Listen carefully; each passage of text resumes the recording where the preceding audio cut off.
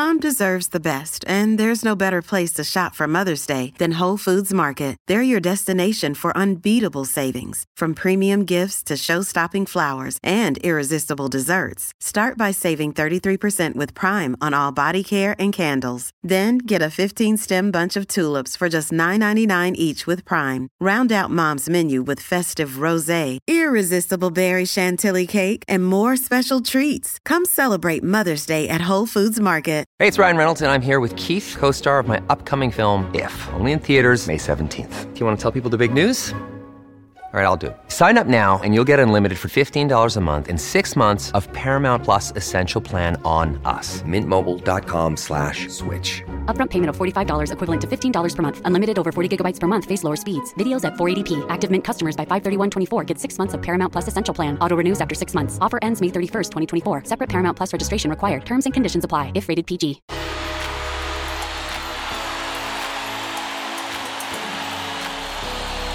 Off the Back Fence with Tony Kemp. Well, I just want you to go and grab a cup of tea, Izzy, okay? I've got a coffee, mate. Okay, I want you to grab a coffee and I want you to sit down. I want you to open up your universe here and I want you to have a listen to this one because I think I nailed it. All right, put a lot of thought into this one, Rick Dog, last night. Looking forward to it. Okay, here we go. While the All Blacks traverse the steep slopes of the Rugby World Cup and the Warriors look to conquer Rugby League's Everest, I've thought long and hard about where we sit as a country of supporters.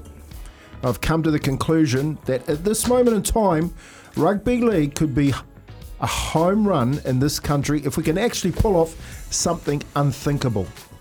Okay, open up that mind, boys.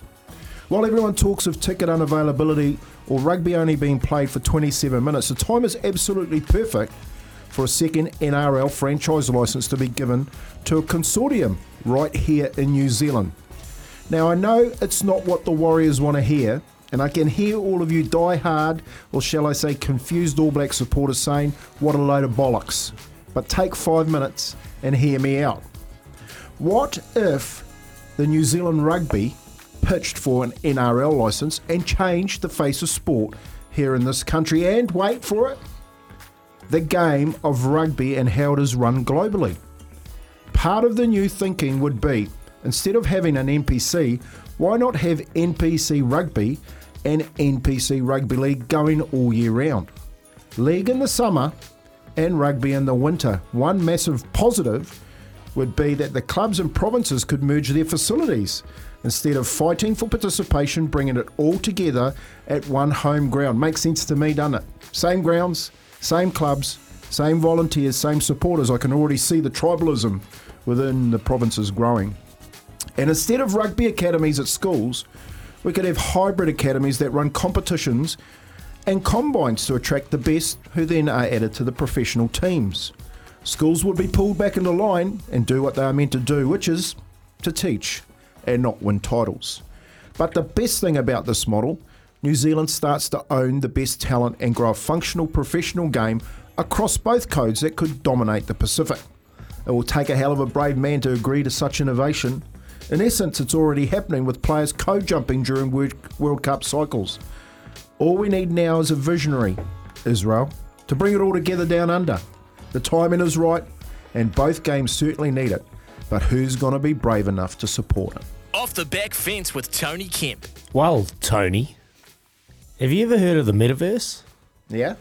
That universe up in the cloud that you can go and potentially buy plots of land and create something that is different and unique.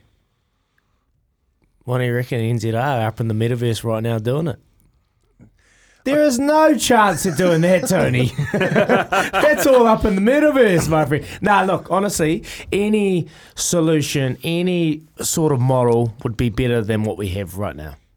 Yeah. And so go through those details again and give it to me. So you're saying the NZRL create their own provincial... Not the NZRL.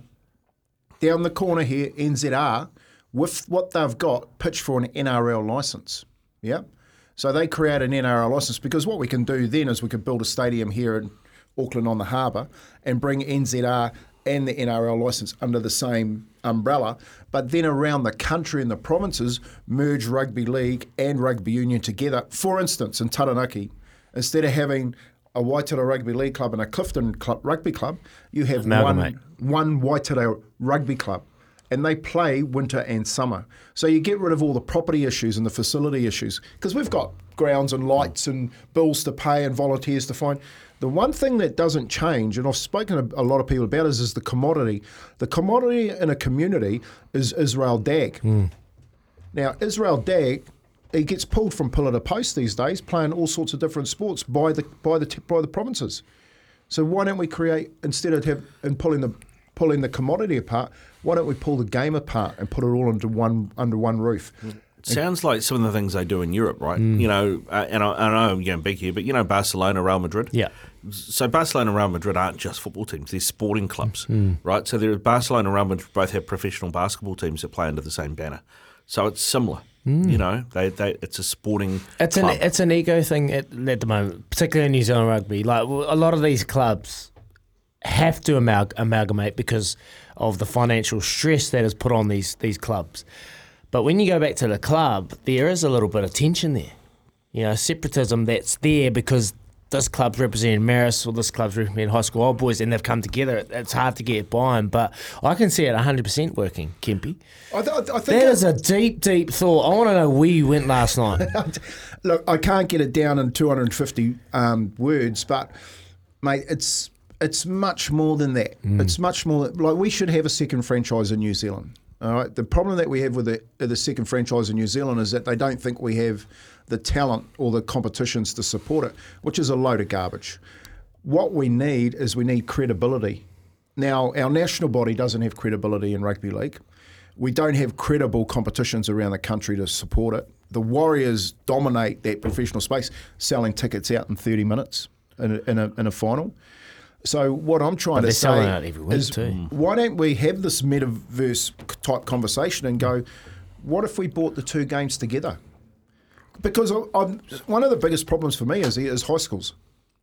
Like would the NRL allow that? Would the New Zealand Rugby League system allow that?